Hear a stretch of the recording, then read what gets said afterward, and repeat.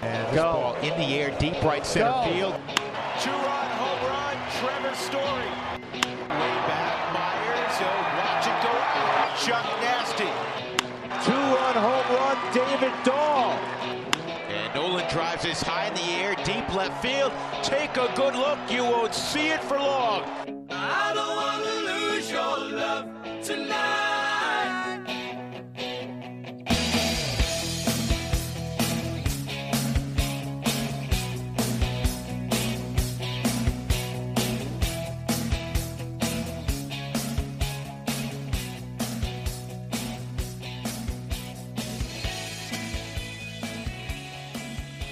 Hey, if you've got a big smile on your face because at least once the Colorado Rockies figured out a way to beat the Los Angeles Dodgers, but you want to make sure that that smile is the absolute best that it can be, you got to head over to our friends at Green Mountain Dental Group, located in Lakewood. They are the best damn family-owned dentist in the metro. They're extreme Colorado sports fans, just like all of us, and they offer you an extraordinarily comfortable experience. Our sales director, Lindsay, had her wisdom teeth removed there. She said it was one of the best dentist experiences of her life. They do all kinds of great stuff to make it personal, whether it's sending you a birthday card or just talking to you about whatever's going on in your world of whether you're a sports fan, whatever it is, making sure that you're feeling right at home. Plus, they hook you up with a free Sonicare toothbrush when you schedule an x-ray cleaning and exam. So make sure you get out there, do that, tag us on social media and them. Let us know that you're supporting one of our favorite local businesses out there in Green Mountain Dental Group. Welcome into the DNVR Rockies podcast. Of course, as always, presented by Strava Craft Coffee. You got to remember to use that promo code DNVR20 because you will save 20% off your entire purchase of that CBD-infused, deliciously rich, and potentially life-altering Strava Craft coffee. I am your host, Drew Kreisman. I am the managing editor of DNVR Rockies. With me, as always, is our beat writer, Patrick Lyons. And on this episode, we have got to discuss a 6-3 win for your Colorado Rockies. There it is. The surprise news. Don't bury the headline there, Drew. 6-3 win for the Colorado Rockies over the Los Angeles Dodgers in a mostly, until the very end there, where it got a little bit shaky, all around very well played game for the Colorado Rockies. More great stuff from Senzatella. We'll dive into that. 3-hit day for Josh Fuentes. Really, really nice stuff for the Rockies, who, while they're maybe playing for pride at this point, maybe going to still got a chance to sneak into that final playoff spot. The Dodgers don't look like a team that at all, is pedal to the metal. They're very clearly kind of pacing themselves and getting ready for the postseason now. But still, a win's a win. You take them when you can get them, and especially when you can continue to get the kind of starting pitching that the Colorado Rockies got today. Antonio Senzatella definitely was the star in this game. You see a 6-3 final score. You go, all right, well, he obviously pitched well. He pitched much better than that, as you alluded to, Drew, that it was some late inning hijinks that made the Dodgers have 3 runs where it should have been more like 1. And ultimately, you can make the case that were it not for those 2 walks in the 7th inning to Muncy and Bellinger by Senzatella, maybe we're talking about the first player. As far as I've looked, I'm in the media guide looking. I don't think anyone has ever had consecutive complete games in Denver in Colorado Rockies history. And Senzatella was, I think, two walks away from really approaching that there, because that put his pitch count up, topped it off at 104 pitches. And if he's able to get through the 7th, even at 100 pitches, you go, all right, man, you got a shot at doing this. He already had, thrown, I think, maybe 108 in the complete game. So, I mean, he was kind of primed and ready to go. So, you could have seen history there in a lot of ways. So he was just absolutely fantastic. And, all off season, we'll be talking about, is Antonio Senzatella the guy you want to see against the Dodgers in 2021? to open up the 2021 season at Coors Field? Is he your opening day starter? We got an entire offseason to discuss that. All right. Throwing stuff out there already. I love it. But yeah, Patrick, I was with you. I was doing the same thing, especially in the middle of the game when he was really cooking. I except not to whatever, but I didn't consult a media guide. I knew that the Colorado Rockies have never had a pitcher throw back-to-back complete games at Coors Field. In fact, I'm not sure the Colorado Rockies have ever had a pitcher throw 2 complete games at Coors Field in the same season. Pedro Sasio probably did, because I think he did it 9 times in a season. Okay. Or did he do that over his career? I think he might have done that in his career. But yeah, I mean, he would have been the only other one. So yeah. I think you may have a guy that maybe was able to do it twice in a season, but yeah, I mean, not more than that. I would probably bet the over, but like one guy probably that I can't remember, and there are always those weird, like Tyler Chatwood had an amazing 2013. So, did he have a couple of complete, and he was one of those guys who would get a ton of ground balls and complete a game in 98 pitches every once in a while. Aaron Cook did it twice in 2008 against the Boston Padres. So there you go. He's a guy that goes up there, and that's, we know to be relatively special class. Yeah. Because he was a very effective guy. We were talking after the podcast yesterday. The podcast after the podcast, invariably as it is, where Drew and I talk and 40 minutes goes by and we look at each other and go, "Were you recording that?" We got that right. Yeah, that was a podcast, and we talked about those names that don't get mentioned enough, or don't get a lot of credit. Maybe it's just because they just were it was a flash in the pan, or they were very, very good. And Aaron Cook goes in that very good. If you're breaking down the history of Rockies players into thirds, from you can forget about this guy to, hey, he contributed some things for a little while, and an all-time great upper echelon. He's in that top third, particularly for starting pitchers. So it you knew it intrinsically. It's just a rare thing. I ultimately was looking to see if it just had ever happened in back-to-back starts, let alone at Coors Field. I imagine not at Coors Field, but maybe 1-1 or 2 on the road. Sure. And it does not have been a thing. Yep.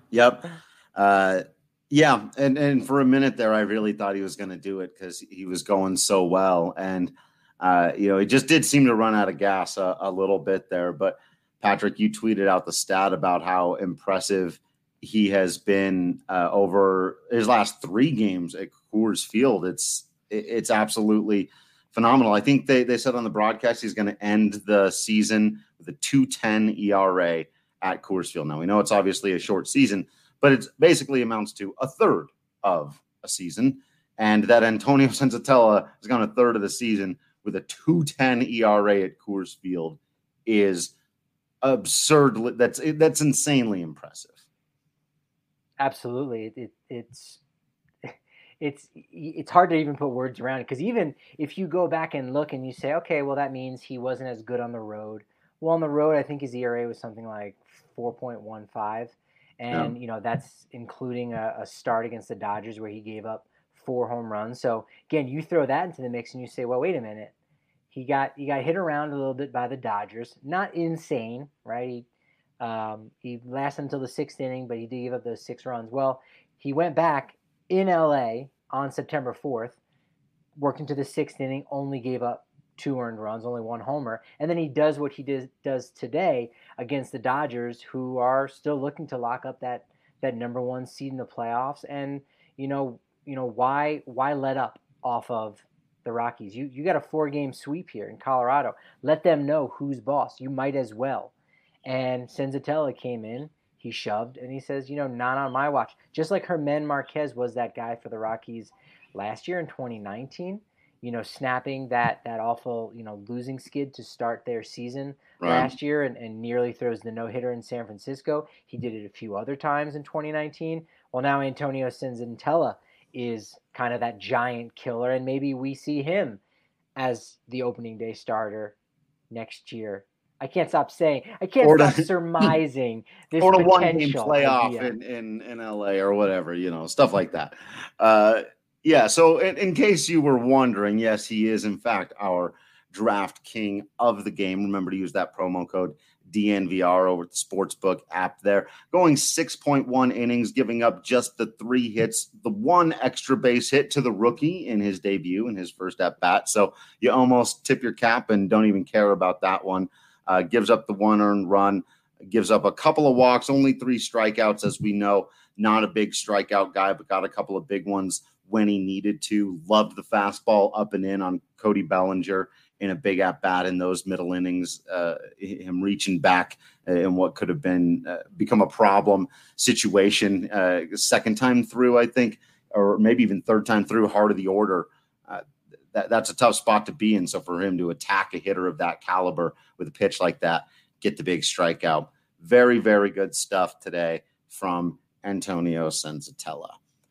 Yeah, it really was. And I think you saw the team, pick him up in a big way there the second time through the order, especially after really being overmatched early on against Tony Gonsolin. And I think, even still in his 5 innings, he struck out 10, but he struck out the first 6 batters of the game, had 7 strikeouts at his first time through the Rockies lineup. But immediately there in that second time through to start the 4th, who was there to break up that mojo but none other than El Cangrejo, Raimel Tapia, who got the single, and then I think Pilar singled. Right. Blackman on a pitch made an out. Way out of the zone. That was a hilarious inning because everything that went into it was really funny, right? Because Gonsolin had struck out the first 7 guys he faced, and you're going, oh boy, here we go with this offense again. They're going to have one of those days where they strike out 15 times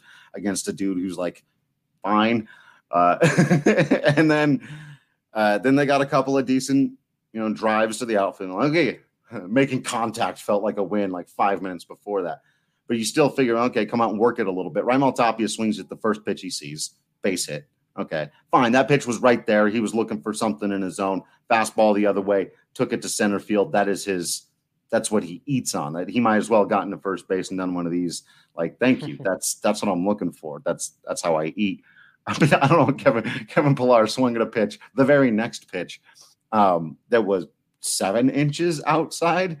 I don't know how he managed to keep that thing fair and hit it to right field for the base hit, but he did. And so you got a couple of guys on, but because it was so wonky, Tapia wasn't even able to get to third yet on it. So they still very easily could have come out of that double play and no big deal. And I don't want to kick a man while he's down, but you think, what happens if Nolan is in, the middle of that lineup at the heart? You go, are they going to be able to manufacture this run? I mean, you got runners on first and second with no outs. I mean, you shouldn't have to manufacture a run. You just gotta go at it and get at least one across with a single or something. But, Blackman makes an out, and then you got Trevor Story who walks, and then instead of Arenado being in that mix, it's his cousin Josh Fuentes batting 5th, the highest he's batted in his early career, and he goes and produces. And that wasn't the last time that he would do that in a very similar situation. So it's very strange to think, with the Dodgers having won the first 3 games of this series and possibly having swept the Rockies, that on this day of 9/20, that the top 5 hitters in the Rockies lineup was Raimel Tapia. Okay, all right, maybe someone had an off day. Kevin Pillar, what? Wasn't he on a different team? Right. Blackman third. Hey, that's where we kind of all wanted him. Trevor Story batting 4th. Okay, that makes sense. And the guy down in Albuquerque, Josh Fuentes, with no Nolan Arenado in that mix whatsoever. No Ryan McMahon having jumped up and been this team's 3-hitter. No Daniel Murphy. None of those guys. Kind of a really odd, orchestration of the lineup from what we probably had imagined it at the beginning of the season. Totally different in this, big game, relatively speaking, this late in the season against the Dodgers. But they did get it done. Right. And, and that's why Will starts this comment with, might be for the best, as a report from Patrick Saunders, Bud Black saying that Nolan Arenado is undergoing some tests on the left shoulder. More news tomorrow, could shut him down for the season. And obviously, there are a lot of things that are important there. You got to get Nolan right. You need him at his best, whatever you're doing with your organization moving forward. But as you just kind of alluded to, and as Will is pointing out here, like, it's weird. It doesn't make sense. And there's only a handful of games left and you just have to roll with it. But the Rockies looked like a more competitive baseball team without Nolan Arenado in the lineup. They were able to extend a couple of innings, score a couple of times. A few times they didn't get him, but you're not gonna come through with every opportunity. It was that they did at all. And they just looked a little more complete without him, and that feels so bizarre. It does, and thank you for sharing that, Will. It's a decision that I think the Rockies need to make, because Nolan never wants to come out of a game, right? And we saw it last year when they went to Houston, and he was the designated hitter, and was able to work through some of those injuries. And he had a lot more last year, I think, than years prior. And he doesn't want to take himself out, and he's not going to. And that's the kind of the workhorse that he is, because he's playing for Cooperstown. Let's face it, like, that's what he did, in the 2018-19 off season with losing weight and getting rid of some of that baby fat, so to speak, right. and trying to take his game to the next level. And ultimately the results were similar to what they were in the past, but he's thinking long term, and he's thinking, all right, well, I know I'm a perennial all-star, but I want to be a Hall of Famer. And you got to be there every day. You got to compile in a lot of ways to be a Hall of Famer, but you also just got to be out there, and it's about those repetitions. So he's not going to take himself out of the lineup. So if you're the Rockies organization, and I'll give you a chance to answer here in a second, Drew, what do you do? Do you shut him down? And if I were running the Rockies, I would, because he doesn't need to be there. We're only talking about 8 games, and it's not a normal 8 games, because 2 of those are 7-inning doubleheaders on Friday against Arizona. I'm really interested in seeing how that goes down for Colorado. But that could be as many as 24 plate appearances, about, give or take, that can go to other guys that, again, those 24 ABs aren't going to be a make or break. But it makes you say, is this a guy that we designate for assignment and maybe somebody else is going to pick up, or we say, yeah, I think we can move on from this guy? That could be those could be important moments, at least maybe in the field. And you say, Ryan McMahon, hey, if we do move on from Nolan, we do make a trade, do you still have those abilities where you could hang there at third base? Or maybe Brendan Rodgers gets called up and he's now playing third base every day. Like, there are those nuanced things. And ultimately, no, Nolan, that's okay. Take the next week, the off season off, get yourself ready. This season's done for. It's done. No. Be back for 2021, and maybe you got a shot at doing what you are hoping to set out to do this year. Yeah, and since that's where the conversation has gone, I think that's a good time to answer this question from Henry, who says, what lessons are we going to learn from this 60-game season we endured? It's great use of the word endured. And Henry, I think almost all of the lessons are going to have to be individual to individual basis. You're going to have to be pretty good at compartmentalizing the lessons. Some of them are going to be positive. Some of them are going to be very negative. I think we've learned some very positive things about Antonio Senzatella and Kyle Freeland. I think we pretty much learned our lessons on, Shaw, McGee, Davis, that whole era of the bullpen thing. That's finally behind us. Maybe Daniel Murphy. That's just not going to be a reliable situation in Colorado. I think that's so you've got to take, I think, each one of those things individually and say, okay, that guy, we feel like we can be a little more trustworthy in. That guy, lost our trust in him. And that informs how the Colorado Rockies need to go about their offseason, right? What they would need to target in order to try to make the team better. So I really do think that's the best way to go about it. I know there are a lot of people out there tempted to have the big, gigantic philosophical conversation about tear it all down or fire everybody or do this or do that. And, those are always things to get into for sure. But I mean, if you want to get into the nitty gritty about what can we actually learn from a baseball perspective this season, I think those are the biggest things, is identifying, who on this roster has shown that they can hang and who has shown you enough that they're just not going to get it done here. And so you've got to make the difficult decisions on those guys and just part ways with them, even if it means eating some money and just getting rid of those roster spots, and then take a look at your roster and see what you can do from there. Yeah, Henry, that's a great question with that. What are the lessons? Because when we discuss the idea of, oh man, is it time to break this team down? Is it time to tank? Is it time to rebuild? Is it time to go all in, as maybe 2021 is the final season? That's looking forward. That is what will happen. But if we're talking about lessons, we're talking about what has happened. And that usually should inform the future. And I think, I think for me, the biggest lesson that the Rockies, have learned as well, in addition to all of us watching this team, is that they really just put their all their eggs in one basket, and that being with the guys in the bullpen, with the money that was spent in free agency on Ian Desmond. And that's not a knock on him. He sat out. He's still going to be a part of this team. We'll see him next year. But ultimately, that that money that was earmarked for Desmond was marked for him, and it couldn't have been used for someone else or a need somewhere.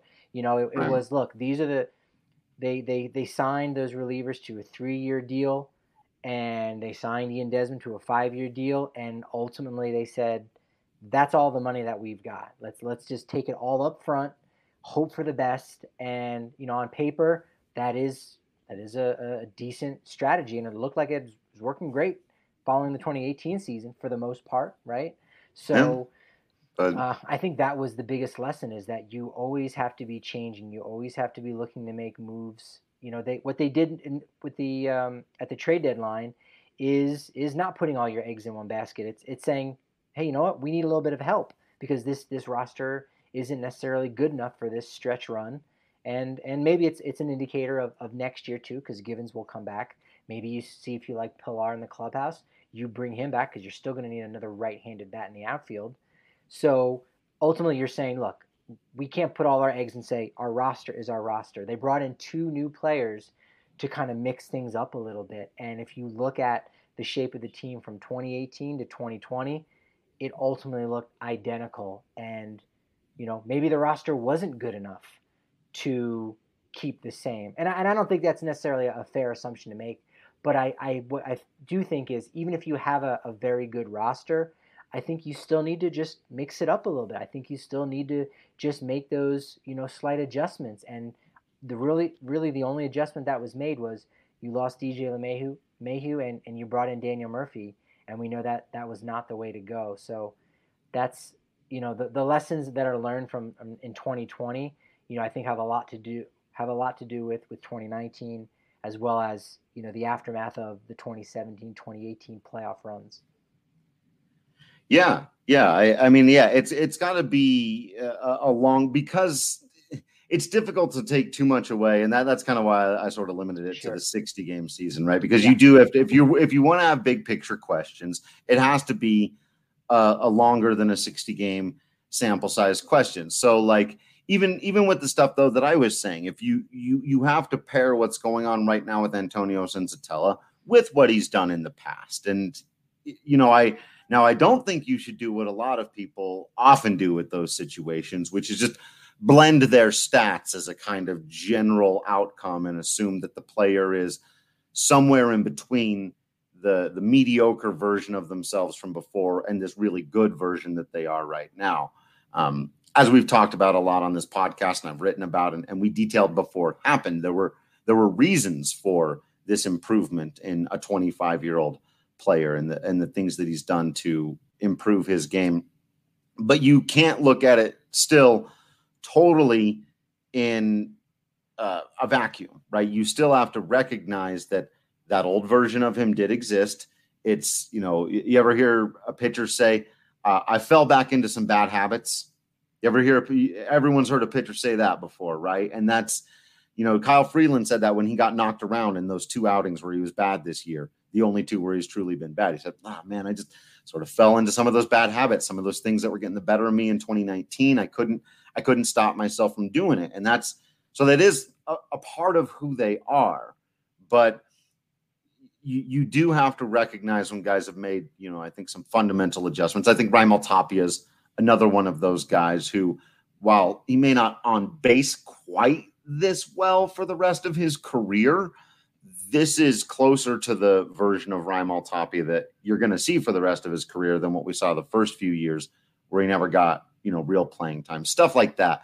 The bigger picture questions just get harder and harder, and you got to take a bigger and bigger window at that point.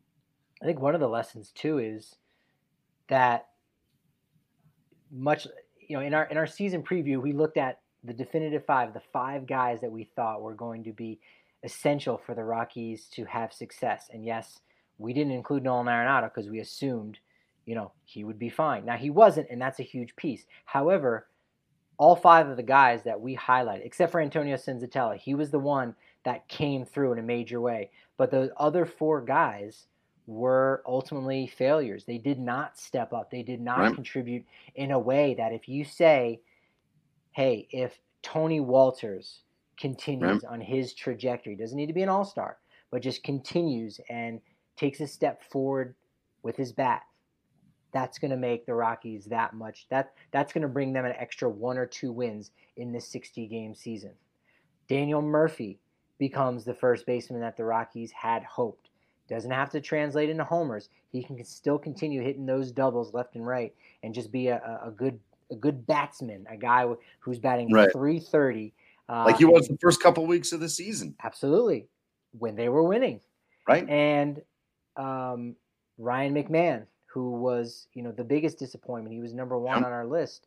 A guy that you would have thought by the end of the season, potentially, he could be hitting 3rd in the lineup if you're looking for another left-handed bat to split up Arenado and Story. And you say, Blackmon, you know what? Let's just really load up the top of that lineup. We're going to go Blackmon, Story, McMahon, Arenado as our top 4 hitters. You go, yes, that's going to be they're going to win a lot of games. That's another 2 more wins you can tack onto their win-loss record. And then the final one is Wade Davis, who we saw how difficult free agent reliever Wade Davis. We saw how abysmal the bullpen was for this season. There are those bright spots, but Wade Davis was not there when the team needed him. And after Scott Oberg's omission from the roster because of blood clots and those general health issues that he's been having, it makes his contributions all the more valuable to say, well, we've got the 9th locked up. Like that, one of the reasons why the Yankees won so many games in the 90s and 2000s is because it was an 8-inning game.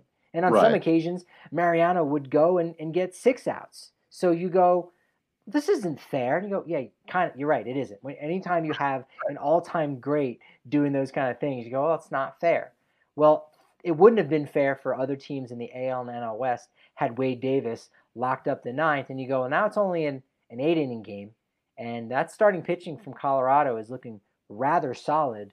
All you need is 1, maybe 2 innings out of a banged up bullpen, and you go, they were still able to manage and get that done. That's 2 more wins, and this team is maybe the fifth best record in the National League. So all of those guys failed to perform, and that's one of those lessons is that. Even if the stars contribute, or even if the stars are slightly off, you still need your 5th through 10th best players to be contributing in a major, major way. You can't have a drop-off. And Colorado had that drop-off in a real major way. Yeah, I mean, I might push back on that a little bit again because of some of the emergence of some of the younger guys who brought some consistency. Because they had the drop off. One of the problems obviously is that Nolan Arenado joined the the part of it that was a drop off, right? Because Yeah. you still got, when you look at this thing, ultimately, you still did get basically Charlie Blackmon and Trevor Story normalness, right? Mm-hmm. Then you get above average production. According to if you want to use the metrics, you get above average production out of Josh Fuentes. You're getting average production out of Raimel Tapia that we know plays much higher than that based on the consistency and the speed and everything that he brings there in terms of a spark plug to the offense. So it's like that shouldn't there, but then the huge drop off to the guys producing nothing, right? The fact that Walters was just a blank canvas this year. That now McMahon was an interesting case. Like you said, one of the more disappointing ones to be sure. His power did still end up, I think, giving you some contributions. Hit the ball hard a couple of times today again. But that one's weird because that's that kind of new age, right? Like, what is his WRC plus? I bet it's better than Tapia's because of the home runs, despite the fact that he's hitting like 100 points lower or whatever, right? Like, so that, and I don't always buy those numbers as well. At the beginning of the season, he was walking a lot. They're also like really oddly, that's why I think we've made such a big deal out of the consistency thing too, because like though like FWAR and WRC plus and stuff like that, they don't care that you did all of it at the very beginning of the season. You haven't been contributing, things like that. And so it's the big long slumps that kill you. It's the 0 with 3 strikeout games that really kill you, and especially at Coors Field, and especially in these games where they're leaving 12 guys on base. You got to find a way to make contact. But I think that's that piece of those the second 5 best players that you have on the roster. Why it's so crucial for them to contribute. Sure, the guys that are numbers 11 through 15. A lot of them stepped up, as you said, Tapia, Fuentes, Yensei Almonte, Daniel Bard came out of nowhere. Like, no doubt. However, when you are the 6th, 7th, 8th, 9th, or 10th best player on the team, you get a lot more leeway. Yeah. And so that period between, hey, this guy has lost it a little bit, we need to move him out of that role and get somebody new in. And now that guy needs a little bit of time of getting into a rhythm. That period from one administration to the other is incredibly lost time. And if those guys that are taxed with that responsibility, 6 through 10, do what they need to do, now you don't have that period of transition. It happened at the beginning of 2019 where they were so banged up and all those guys went on the IL and they looked bad, and the young guys weren't ready. Jonathan Daza wasn't ready to step up. Josh Fuentes himself said that he wasn't ready. He had just come back from hem 8 bone, surgery, and he missed all of spring training. So, it's when you have guys and you give them that responsibility, even if they're not superstars yet, they are future stars or they are just important veterans. Like they've got to do their job, and when they don't, it can have a lot more impact than just what you see on Baseball Reference or Fangraphs for WAR, because of the lag that it takes to go, all right, well, we've stuck with this guy for another week, when if it was anyone else he would have just been done. But we lost a week there, and now we're going to lose another week trying to get the next guy up to speed, and next thing you know, 2 weeks goes by and you just lost 11 games in a row. Yeah and that has been one of the Rockies' biggest issues, and especially with the veteran players, is an unwillingness to move on. We've seen, a slight, I think, step in the right direction with their willingness to cut guys from the bullpen this year, though they did still give Davis a few more looks. These last couple I didn't mind at all, by the way. At the beginning of the season, them coming into this thing and being like, nah, he's still our closer. That, and I said at the time, was very silly.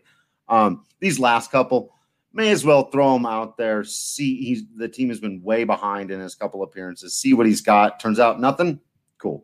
And they do exactly what they did with him. So, if again we see them take further strides, not invite Daniel Murphy back, not pick up that option, maybe figure out a way even to part ways with Ian Desmond, move on from the veterans who they've paid some money to and open up some spots. And whether it's for young guys they like in their organization or to go out and get somebody new, it's at least something else.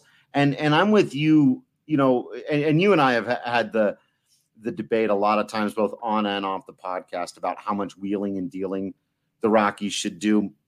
And you thinking they should probably do a little bit more than I do. But one of the things you said earlier that I very much agree with in this realm about, not putting all of your eggs in one basket. Don't go out and sign the $27 million reliever. Go out and sign 3 $9 million relievers. Stuff like that, so that if one of them gets hurt or can't figure out Coors Field or just blah, whatever, we don't always have the answer to what happened to Jake McGee and Brian Shaw and Wade Davis. And if Davis goes and catches on with another team, somebody's going to try to tell you it's because the Colorado Rockies pitching coaching is absolutely awful. And now he's awesome again, like they're trying to do with Jake McGee right now. Like a 35-year-old can't know how to approach his own game at the Major League Baseball level, where he's already been successful for years and years. Like, some guys can't figure it out. Some guys can. That's why you can't have all your eggs in one basket. That's why you don't go sign the big free agent. You go sign several guys who you think might be able to give you some contributions up and down. And then you also, and then you're not stuck in that spot where, there's expectations that Ian Desmond's going to start all the time, or that Daniel Murphy's going to start all the time, or that Jake McGee or Brian Shaw are going to get late innings. Now, you bring a guy in on a $5 million contract, you play when I tell you. And if you play really well, you'll play more. And if you don't, you won't. We don't, look, you're getting your money, but those are the guys they need to have on their team. These, like a Michael Givens, give me an army of them, just like go and get those dudes. Because when you focus too much of it, and this is probably true on the position player side as well, which is why that opt-out isn't the most terrible thing in the world. When you focus too many of your resources into one player, and then that player doesn't perform, you have no other options. You have nowhere else to go with it. And the Rockies just don't have the resources to do that. Yeah. When you talk about putting all your resources in one player like that, I go, well, they've done that with Nolan Arenado, but the major difference, of course, is the fans are familiar with Nolan Arenado. There's a loyalty there, which is much different than a guy that's a free agent. You know what I mean? This guy's been great in Tampa the last 6 years, Patrick. Phenomenal in Tampa was Jake McGee. Yeah, and it's crazy to think that fans in Colorado are similar to fans on the coasts, where you go, hey, what have you done for me lately? Like, I don't care about that. We're not going to revere you. You need to contribute. And if you have a bad first week and it's the home opener at Coors Field and you're not getting the job done, we're not just going to give you a standing ovation. We're not St. Louis in that way. So that's just what it means to be a fan, is to say, you've got to do it. You've got to earn it, And, maybe I got Broncos on the brain, but, when you talk about having, well, this is more of a, I guess, positive. I don't know. But the idea of when you go all in on a guy, and as we just said, when you have expectations for players, you keep giving them those opportunities, and it's hard to move on from them. And I'm not saying that, the Rockies should have, moved on this season quicker from, McMahon or Dahl or Murphy, Daniel Murphy or Tony Walters. They should have. Murphy, well, I'll say they should have. Yes. I'll say they should have moved on earlier from Daniel Murphy. But hopefully Jeff Bridich was trying to swing a deal at the trade deadline. Somebody surely would have liked a left-handed hitter like him. But nevertheless, what's besides the point is the fact that, you need to not put all your eggs in one basket, spread it out a little bit. And so that if a reliever is only making $4 million and isn't getting the job done, you can kind of move on from him, and your team is the better. Ultimately, because of the shortened season, the Rockies are actually able to do that with Brian Shaw and Jake McGee. And while McGee has been successful in LA and the bullpen, hasn't really picked up the slack, you have the freedom to do that at least. Right. And so it makes me think of backup quarterbacks who will get $4 or $5 million from a team, and they're just really an insurance clause. And hey, if the starter's not doing their job, you have somebody competent that can step in, like a Jeff Driscoll, I guess, as you saw today, Sure. get the job done. But also, if they lose it, you can go back to that guy that you were hoping was the guy, and he can go ahead and take his job back. So right. you're not tied. You're not tied Yes. to any one player and stuff. And you just need that kind of flexibility. And the relief pitcher market is the biggest one where you just have turnover and you have no idea. I don't think the Rockies or any team can just go out and get the next Daniel Bard each and every year. But those players pop up almost every other year. There's stuff for every other like team. Yeah. There is stuff like it. And this is one place too where I think the lack of minor league season has been uniquely tough for the Rockies. Because again, you'd love to have a bunch of dudes in AAA pitching in difficult environments regularly, and you could look down there and go, oh, so-and-so's hot. He may not be good. Yeah, that's not even necessarily important. Like, look, he struggled all year last year. He had an 8.50 ERA, but this season he's hitting all of his spots. We don't really know what's going on with him, but no one's talking to him. No one's even looking at this guy. He's in a great mode. Let's call him up from AAA and see if he can keep it going at the big league level. Those are the kinds of things that you just can't do when there's no minor league system. And actually for the last couple of years, the Rockies haven't been able to do it because they've been tied to these great big contracts in their relief core. And now that they're not, it'll be really interesting to see which way they go. Cause I'm with you, like stack it with those Daniel Bard types, like some of these other guys. But so then you've got a mixture of your own young guys who might rebound, but again, aren't making too much money. Some veterans who are trying to bounce back, prove that they can still go in the league. No one's promised a closer role going into next season unless Scott Oberg is healthy and ready to go. Then he's the captain and everybody else is fighting for a spot.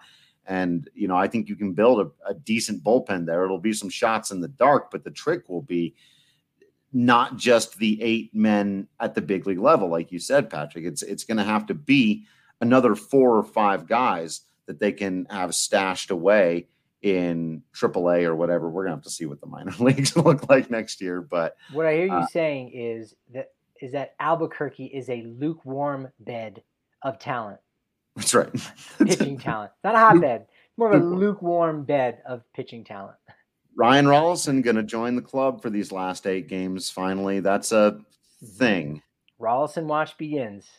Just keep an eye out for him.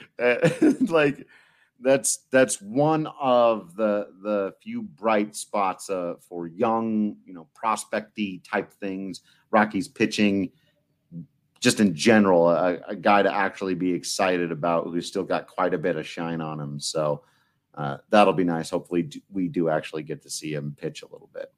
And it's a catch-22 anytime you call up a young player at the end of a season, because there's that potential of, with service time, you could lose a year somewhere down the line. But if, for when he gets potentially promoted, this week, it's not a lot of service time a week. And even if you say, all right, well, how are they going to figure out service time for this shortened season? So every game is worth 2.7 games. So, okay, fine.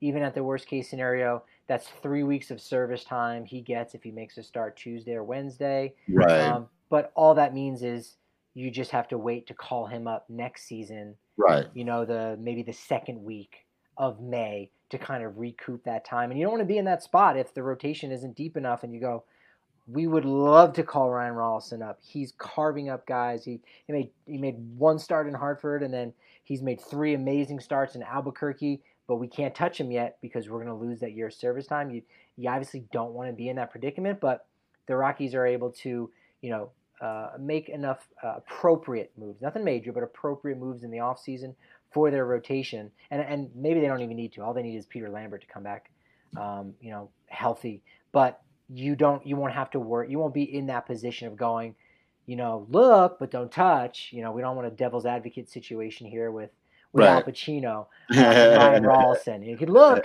but you can't touch it. You got to wait until mid-May before you call up your top pitching prospect. I want to see it. And if he's good, just let him be. Just don't. Time to mess around with all that stuff. It's my general opinion on that. All right. Well, speaking of having general opinions, I've got a very favorable general opinion of our friends over at MSU Denver Online. Really, really fantastic educational possibilities from them. You go to msudenver.edu/online, check out all their programs, everything that they've got to offer for you. Whether you're starting a new degree, you want to finish off an old one, maybe you just want to pick up a new skill for life, and you want to do it with somebody who knows what they're doing when it comes to online education. They've got responsive teachers who've been doing this thing for years, sometimes even decades, and not just now figuring out and being overwhelmed by the idea of a virtual education. Go to the masters of it at msudenver.edu/online. All right, Patrick. There's a lot of folks out there that, especially if you have kids, what it's like doing this online thing for people who are not used to doing online and how frustrating that is.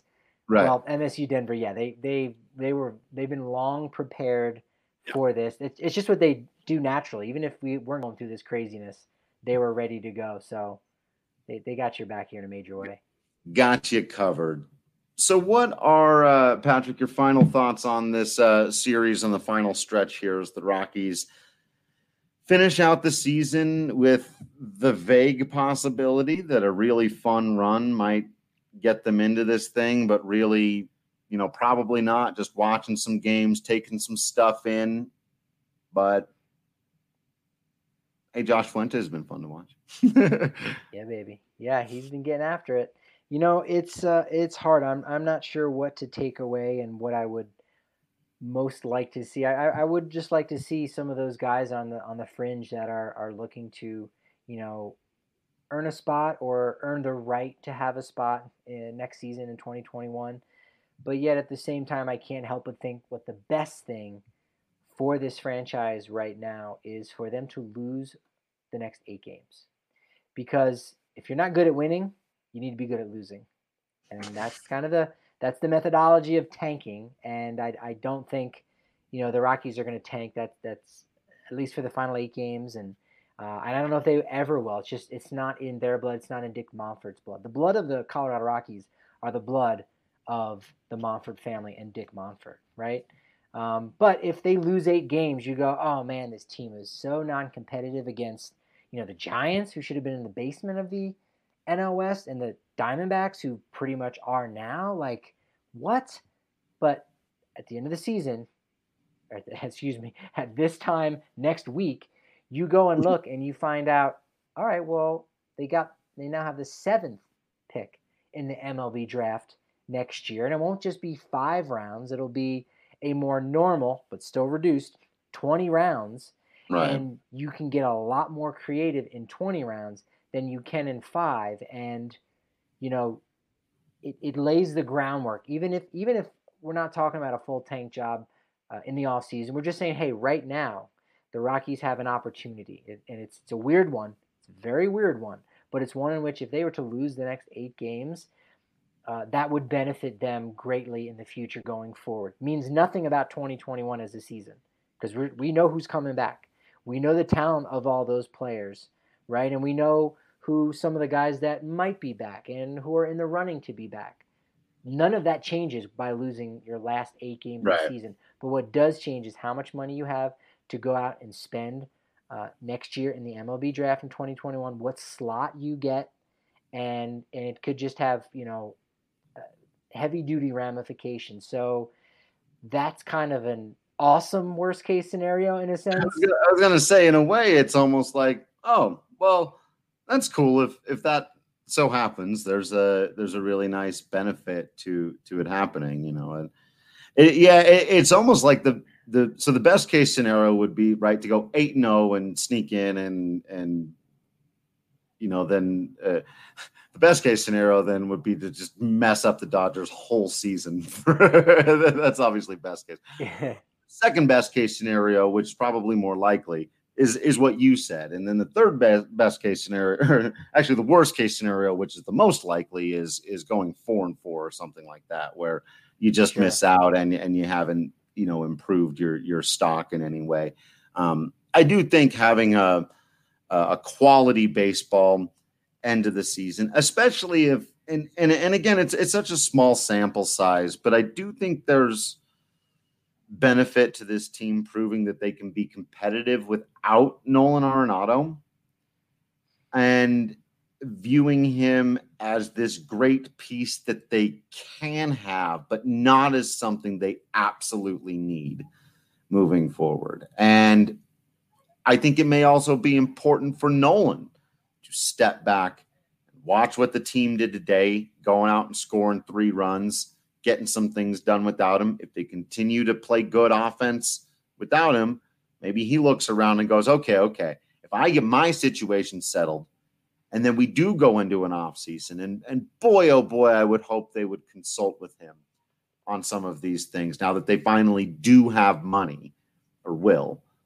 and say, here's what here's what we got to do. But I think there's value in him watching particularly the offense play well without him and go, okay, I need to do my part to jump back into this thing now, because it does look like I can trust Tapia more than I could before.